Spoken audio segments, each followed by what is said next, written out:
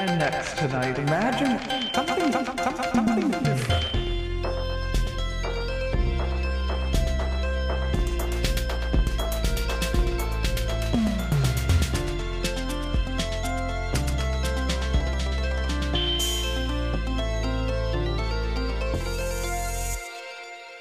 Hi, everyone. Welcome to the Electoral Board Data and Field Training, which is brought to you by our DSA comrade, Avery Yu, who you all know.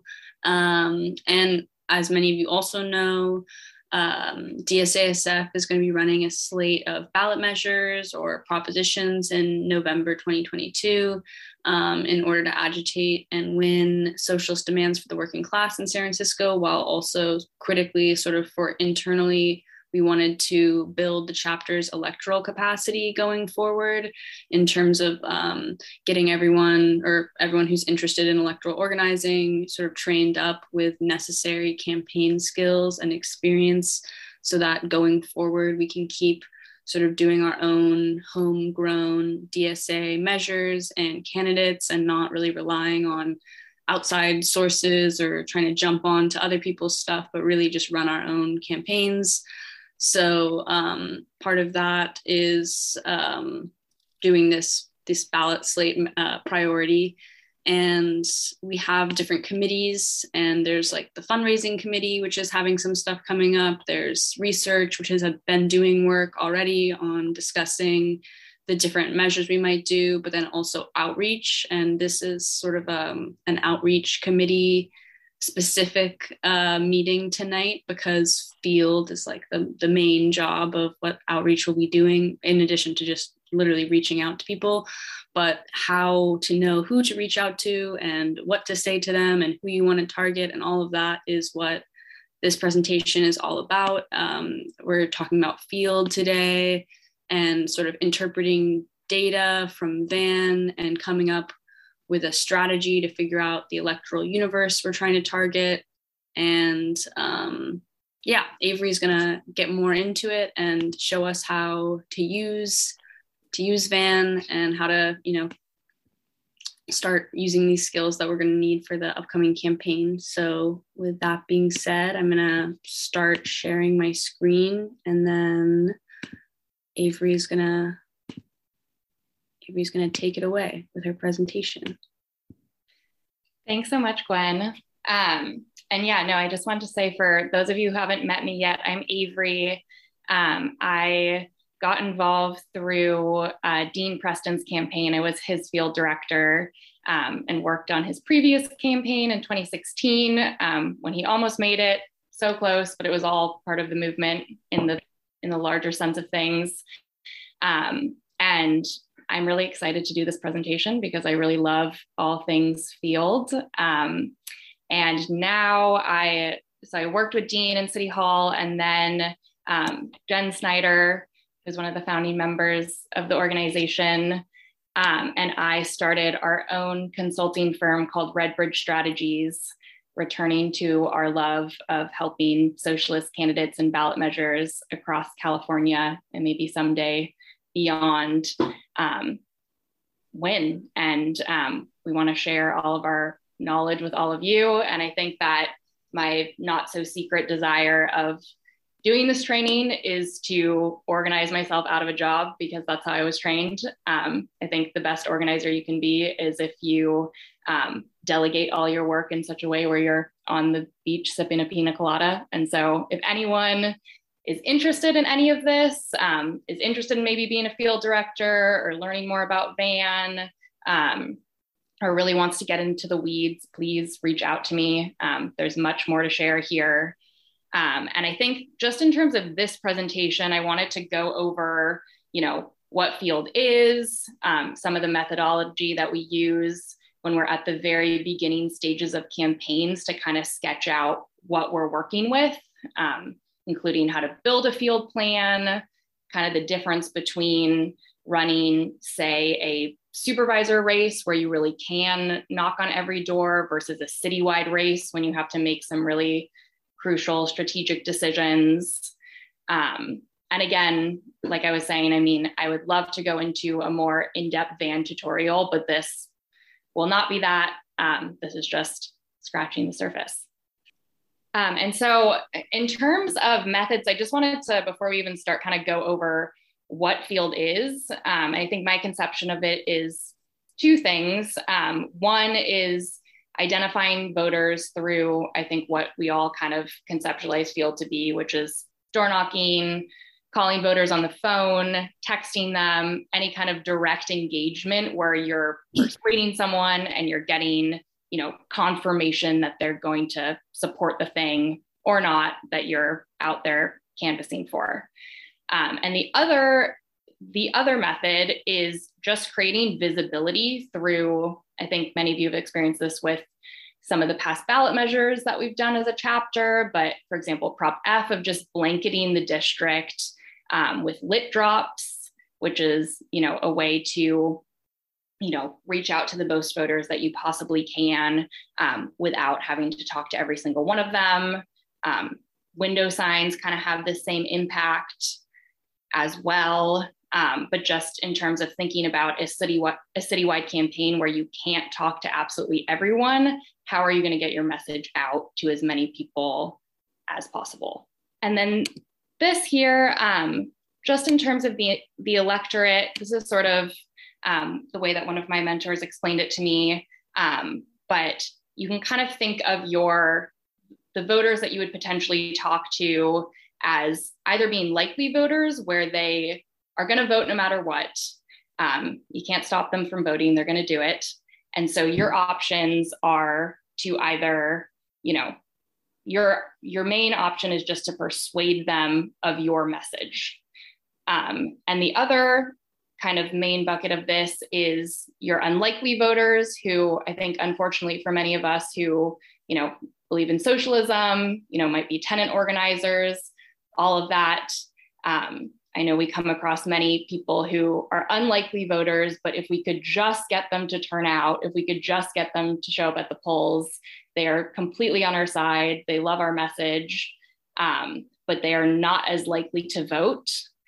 And then that also brings me to when we look through VAN and we look through the numbers and possible composition of this year's electorate, just the people that we're not even going to reach out to, such as Republicans, potentially people, hopefully we'll have separate programs for them, but potentially people who speak another language, all those types of things. There are certain people that we will not be included in our field program. And I'll go into that a bit more soon. And so this is kind of an extension of that, but I think that it's really important to think about what your goal is for your field program, whether it's just, I know there are many campaigns that, are more conservative that actually want there to be an electorate with low turnout because that benefits them, because it's the people who have, the most money, who are the most well-educated, who have all of the resources that they need to vote and already have their minds made up. I think progressive campaigns usually thrive in the past on much higher turnout. And so the more people we can turn out, usually the more progressive the electorate is. And so that brings me to, your options are either targeting the people that who are going to show up, or to try to change the composition of the electorate by bringing people out who do not historically vote, who might be more unlikely to vote. I know that on Dean's campaign, we always would joke that Dean voters were procrastinators. It was sort of the person who would, I had knocked on many doors where someone would open the door carrying a bong, and I'm like, this is going to be a Dean voter. But just thinking about that in terms of your likely universe of people that will be in the electorate as either being likely voters or potentially less likely voters who you think are just so worth it to turn out because either they're very progressive renters, maybe it's a certain age group, maybe it's a certain neighborhood, but within your cause, it is an important part of the electorate for you to turn out for your campaign. And again, this is not black or white. I think that many many, many, many campaigns are somewhat of a combination of that. So thinking about that as we go through this presentation. Okay, and that brings me to building a field program. So I wanted to talk a little bit just about how I have kind of conceptualized campaigns that I've worked on in the past, and what it kind of looks like when you're in the planning process of a campaign and you're thinking, what the hell do we do now? How do we figure out the lay of the land? How do we strategize about who are the voters that we want to target? And so the way that I've done this is pretty systematic. It starts with looking at past elections. And so this is looking back historically and trying to think, if there are existing elections, which ones are most similar to the one in question that is coming up. And from that, projecting turnout and trying to figure out what your best estimation is of who will turn out in this election based on what has happened in the past. And we can talk a little bit more about the factors that go into that and how, for example, I think in a, post-Trump era, perhaps looking before 2016 is not the best indicator of what turnout will be, because I know that in general, when you look back at some of those past elections, turnout is just so incredibly low. And I think in some ways, maybe people's attitudes about voting have changed. We can theorize about why all that is, but that's something to keep in mind as we're kind of predicting what we think is going to happen. And again, projecting that turnout is to figure out, once you have your likely universe of who you think is going to vote, you can then go back and look at the composition of the group of voters that you've created and kind of see what you're working with. See, how many homeowners you have, how many renters you have, how many, people who are declined to state, who are registered as Democrats, whatever it is, and then be working with something that is more useful than just looking at every registered voter in, say, San Francisco, which is very unhelpful because you have no idea if those people are actually going to vote. And you have no idea if you are, using volunteer resources effectively when you're going door to door. And again, I will walk through, I'll do a little demo in Van of what it looks like to create a very basic likely universe. And so we can talk about sort of what goes into that methodology. It's usually something along the lines of figuring out a system of, if a voter voted in, say, November of 2020 and 1 out of 3 of the last 3 elections, or whatever it is that you want to, whatever it is that you decide collectively makes the most sense, and then trying to make that number match what your projected turnout is. And then I'll go into a little bit about figuring out your win number and also your ID goal. And again, this is for smaller races, like for supervisors races, you have a specific number of IDs that you need to get. And that's people saying, yes, I will vote for your candidate.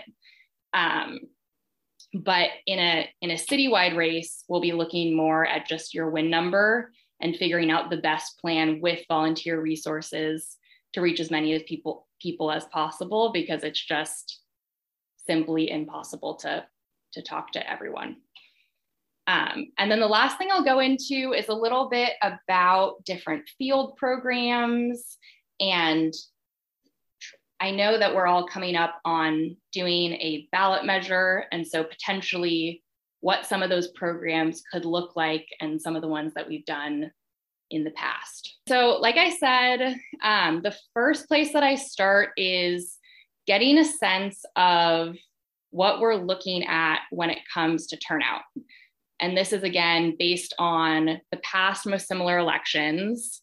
And so I wanted this to be as useful as possible, and since I know we have a ballot measure on the horizon, I wanted to do an example using November 2022 and kind of do some back of the envelope math on trying to figure out what we might expect from that.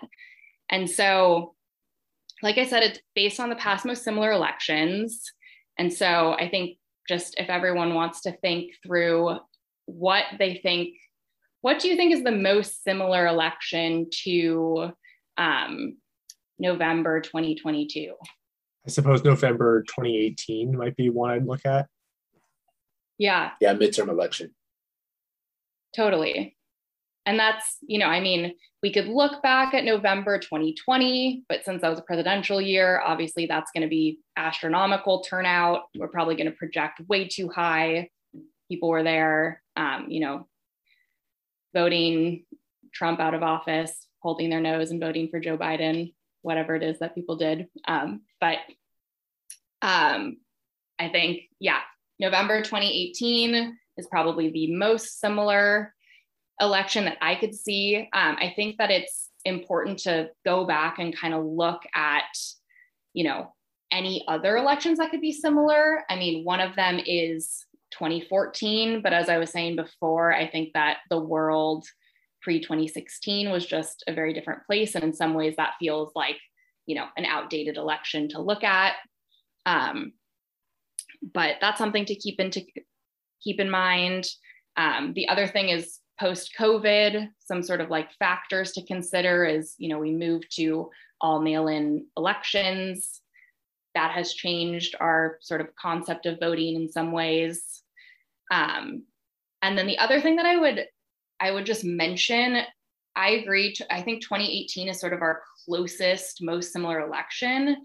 But the thing to consider about that is specifically in San Francisco, we had a very hotly contested mayor's race. We just had a lot going on that ballot that I'm not sure that we will see again this November. So just a few differences between 2018 and 2020. Does anyone know the number of registered voters in San Francisco? I want to do a quick search. Pop quiz. That's pretty close. I see 600K in the chat. I have from the Department of Elections, I have 504,667.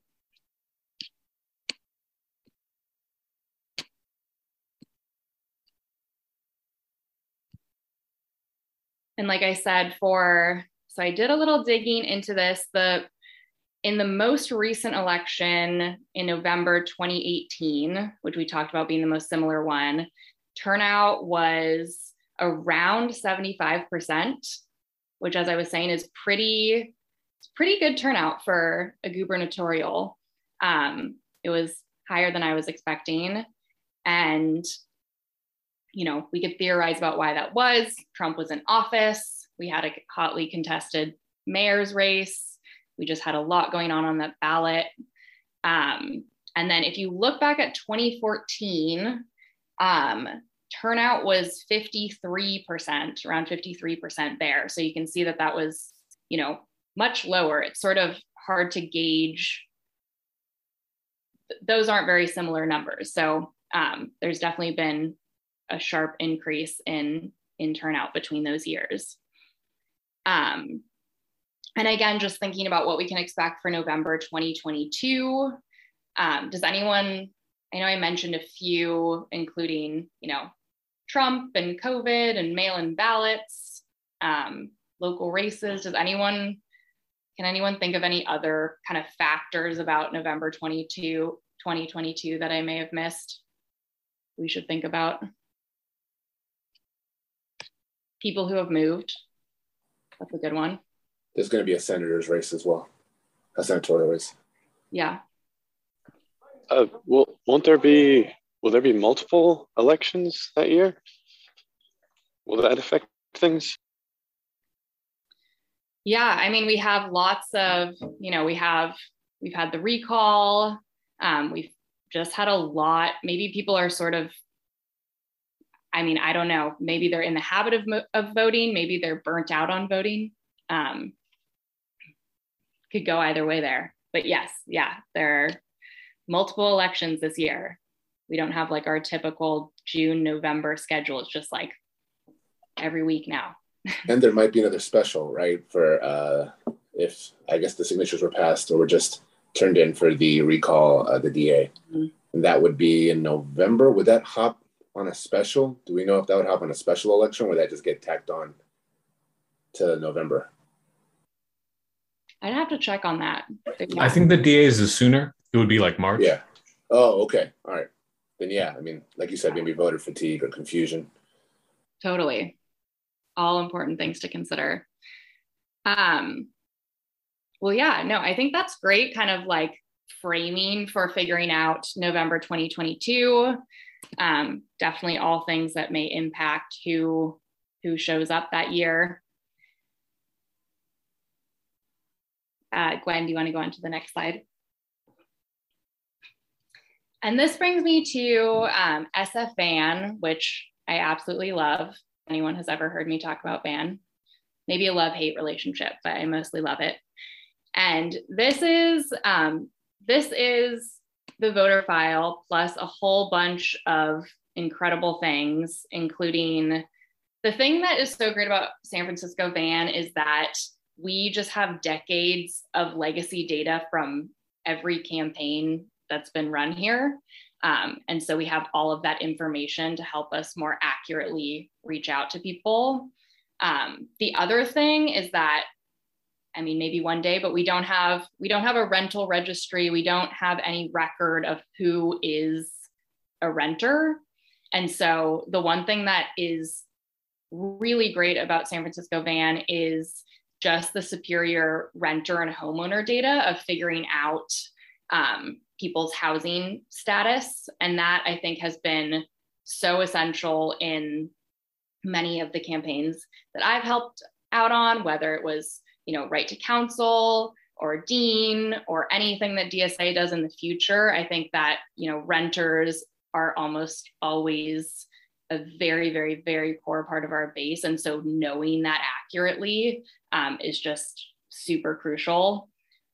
There's also like a few weird things. Like one thing that I heard recently is there was a poll about transportation where essentially there were just differences in, for example, what homeowners did not like it at all. And then condo owners absolutely loved transportation. And just knowing that difference, I think is super just useful in how you're crafting your field plan.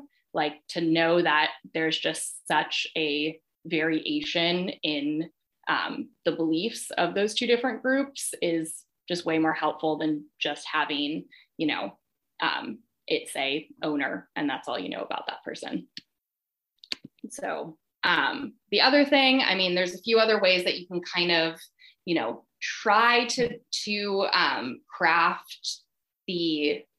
to target your base or figure out people that might be in support of the things that you're campaigning for. There's the Progressive Voter Index.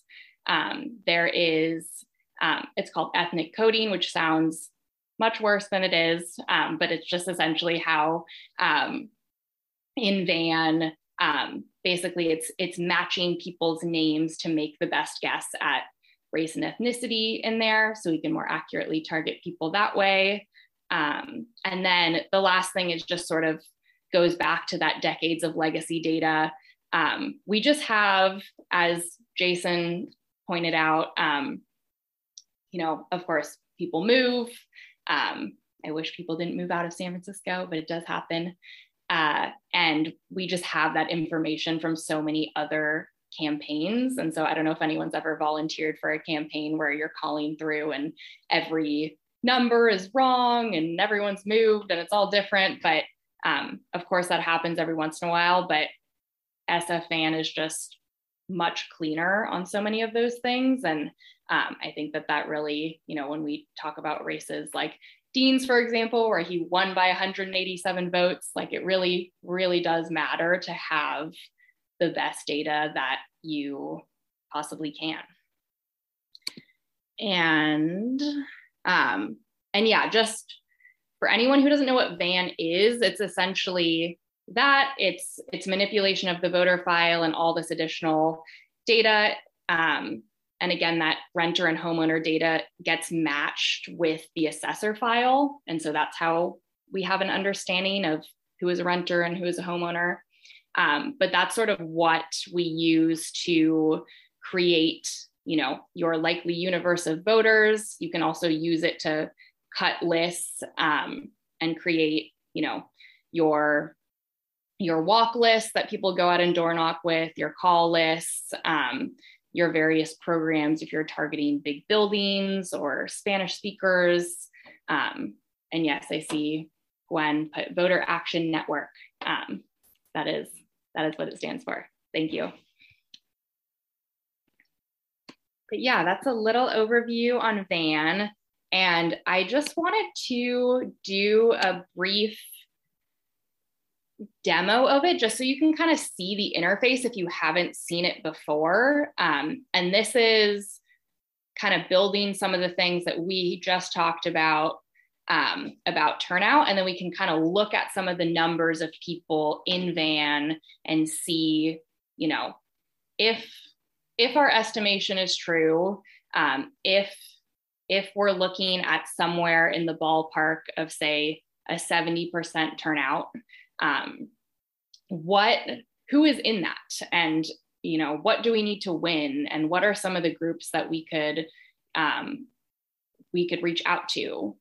Who are some of the people who, historically have not liked our socialist ideas, but we'll have to talk to, and we'll have to find some middle ground. I know many people did phone banking for Prop F, and it was Democratic women homeowners were the swing group that had to be called to win the campaign. This is what the interface looks like. This is the home page. It says Welcome Avery in the corner. And so to build and again, this is just a prediction of turnout, but to build a list, you click Create New List. And in here, and this here suppressions, it just removes people that it thinks do not have a good mailing address. But for the purposes of just looking at numbers, I always remove that because I don't want to cut anyone out accidentally. And so the way that I've done this, you can see in here, there's a number of ways that you can manipulate the data based on, geographic location, their supervisor district and state senate, and you can go all the way down to precinct. There's realtor neighborhood. And then there's also, in survey questions, this comes later, but this is, will you vote for our ballot measure?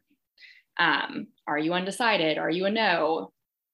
And then under Canvas status, there's all the information of what might happen when you have a conversation with someone. They may have moved. They, might refuse. Hopefully that will never happen. They tell you not to talk to them again. They have a wrong number, all of that. Just a variety of things. You can also sort by whether someone's a homeowner or a renter, by the number of units in their building, by when their building was built, which is how we figure out who's rent controlled and not. All of that. I think there's even a option in here to sort by zodiac sign. So if you wanted to know how many Scorpios there are in San Francisco, you could figure that out too. But I'm going to go down here to voting history, which is important to what we're discussing now. And the way that I would do this is, after kind of thinking through, it's both an art and a science, but I'm just kind of saying that, you know, we looked at the past elections. 53% in 2014 is pretty low. And then we had this 75% turnout in 2018. That is probably a little bit high because of all the factors that we talked about. And so when I'm doing this, I'm looking for a number that's somewhere in the ballpark of, you know, probably somewhere between 65 and 70%. But we'll see if we can get to that number based on looking through voter history. And so the first thing that I'll do is just go back to the last election that we had, or the last major election that we had, which is the 2020 general. And so I'm going to include everyone who voted in the 2020 general. And so I don't know if you can see the number on the side? 417,000 people. Again, that was a super, super high turnout election. Obviously, it was a presidential year. And then the next thing I'm going to do, and you can play around with this a little on your own, and I would say that I just magically predicted the turnout, but what I'm going to do next is basically select a few other elections that I think would be important to include as a basis of knowing who's going to vote in the next election. And the reason for that is, you know, I think having voter history goes into, you know, knowing if someone is a reliable voter. It shows that someone has voted in a couple elections, they've been here, they're plugged in, they're invested in what's going on. And so I'm going to try here.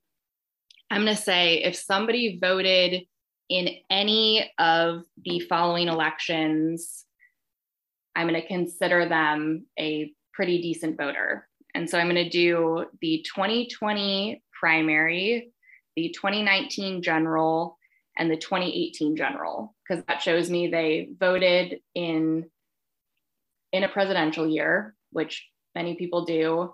And then they also voted in a, you know, slightly less major election. And let's see what we get from that. So I'm going to say any of the following and then do 2019 general, 2018 general, and 2020 primary. And that brings us to 321,000 voters. And just to get what that is, that's about a 63% turnout that we're at right now. And the one thing that you should also add in here, and for any likely universe, is anyone who newly registered. So anyone that registered after the November 2020 election, they may have recently moved here, but they obviously, you know, registered, and we're going to give them a chance that they're going to vote in their first election after registering. So I'm also going to add those people in. Okay. And so adding that in, that brings us to 349,000 voters. We divide that by the number of registered voters in San Francisco. We're at 69% turnout for the November 2022 election. And so I'm just going to use that. Of course, there are like more things you could do to manipulate it, but I think that bears out as like a rough estimation of who we think will be included in our upcoming election. Cool. And then just, I think this is self-explanatory, but just in terms of finding your win number, that's 50% of your expected turnout plus 1. And then that's our formula there for finding your ID goal. But I think that's more specific to a smaller race where, like a supervisor's race, we don't have to get into that for a candidate or for a ballot measure. And then I wanted to touch on this a little bit, just on who can be reached with Field. And so when we were going through, when we built that likely universe and we got to the end of it and we have 350,000 voters who we think are likely to turn out for the November 2022 election, I just wanted to talk about just the different ways of reaching voters. And for example, in that universe, we have 221,000 doors.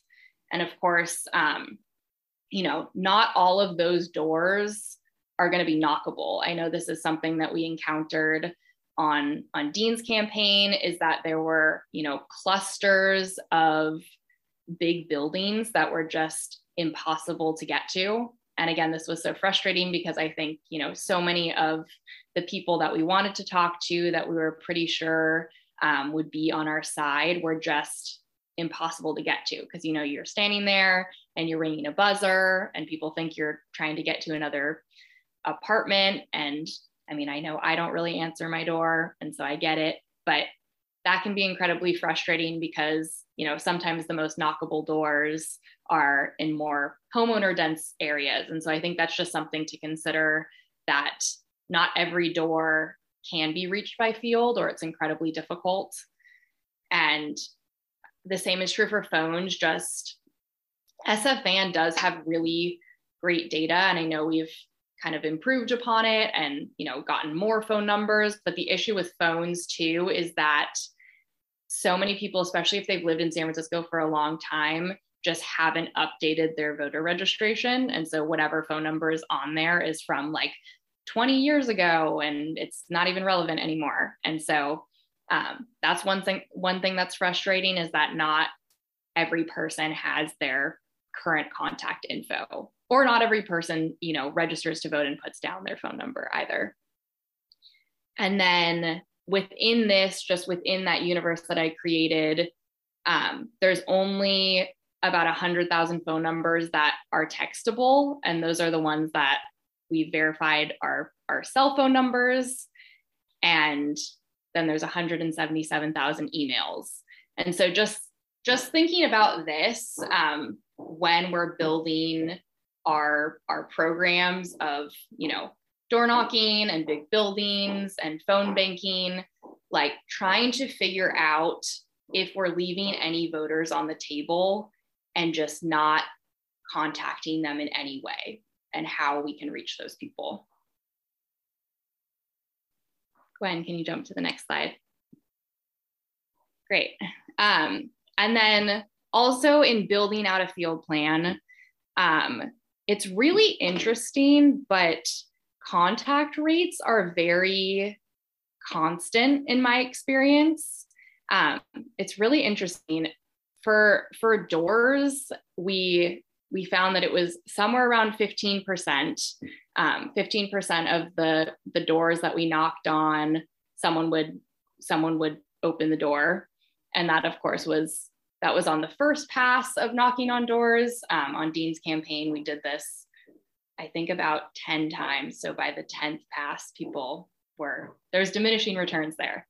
And then for phones, it was around a 10% contact rate.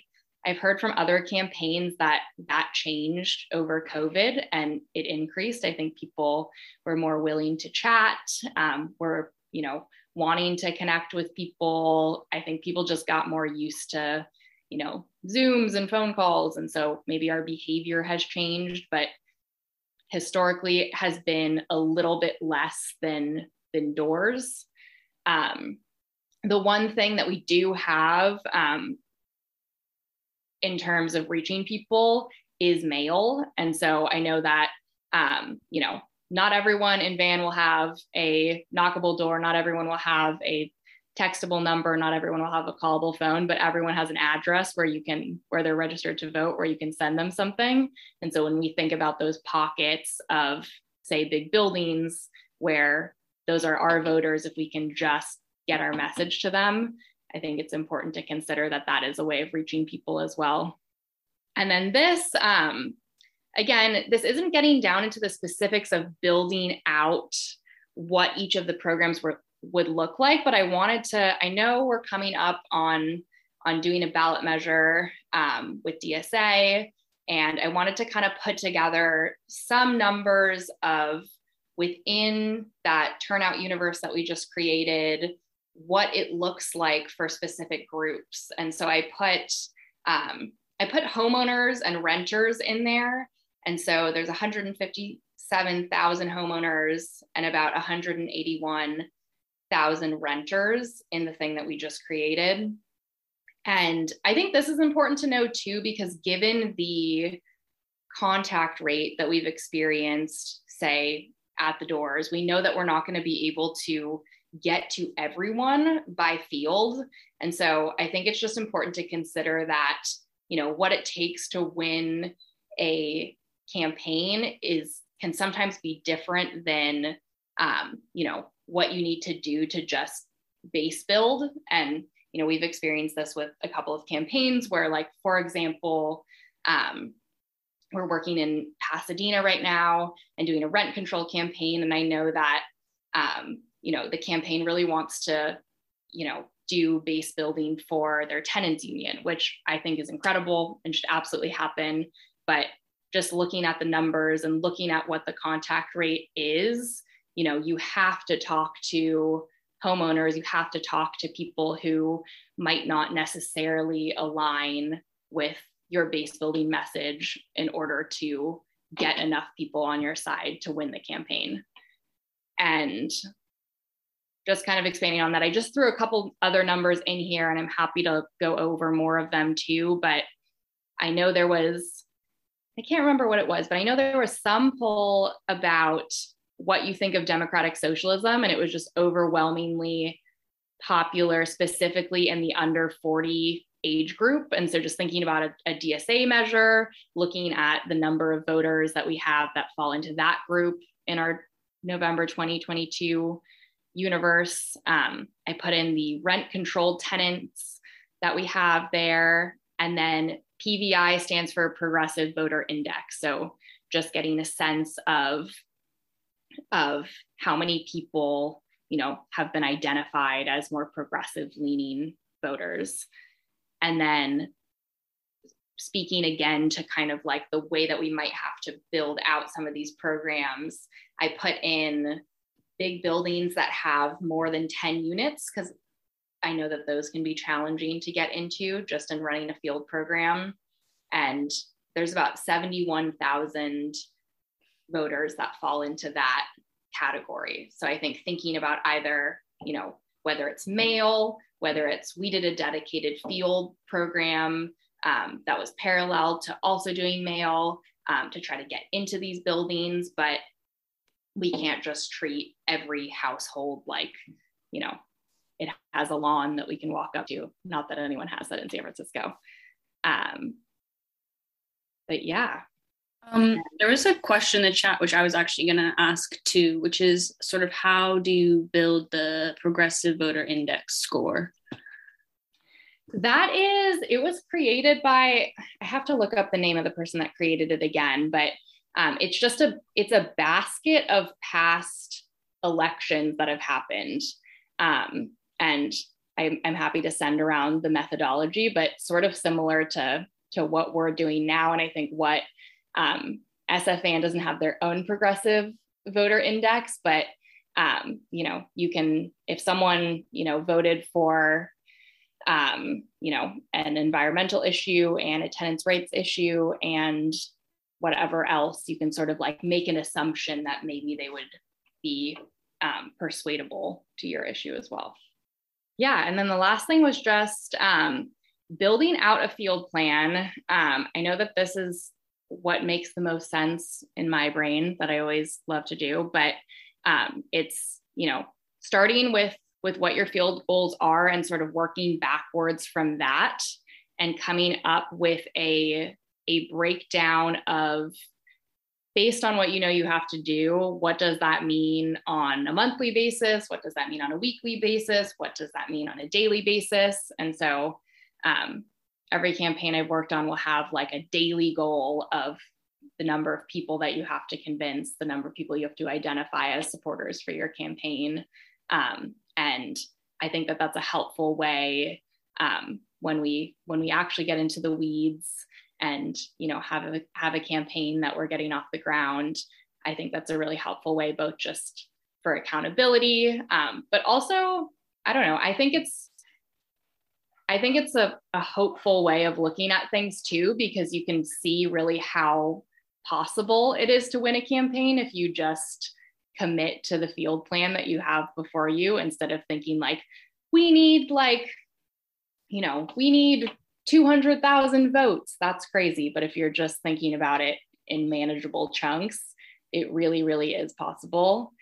And again, I'll build that in with the contact rates that we all talked about. So you can see, you know, like it goes down to the level of like, if you talk to this many voters and 10% of them are home and 1% of them say never call me again, and 1% of them have moved, and 75% of those people are yeses, which is how we build all of our scripts to work. And it's very interesting because when this doesn't happen very often, but every once in a while someone will come back with a list from phone banking or door knocking, and you can just tell when it's not true because the numbers are so off.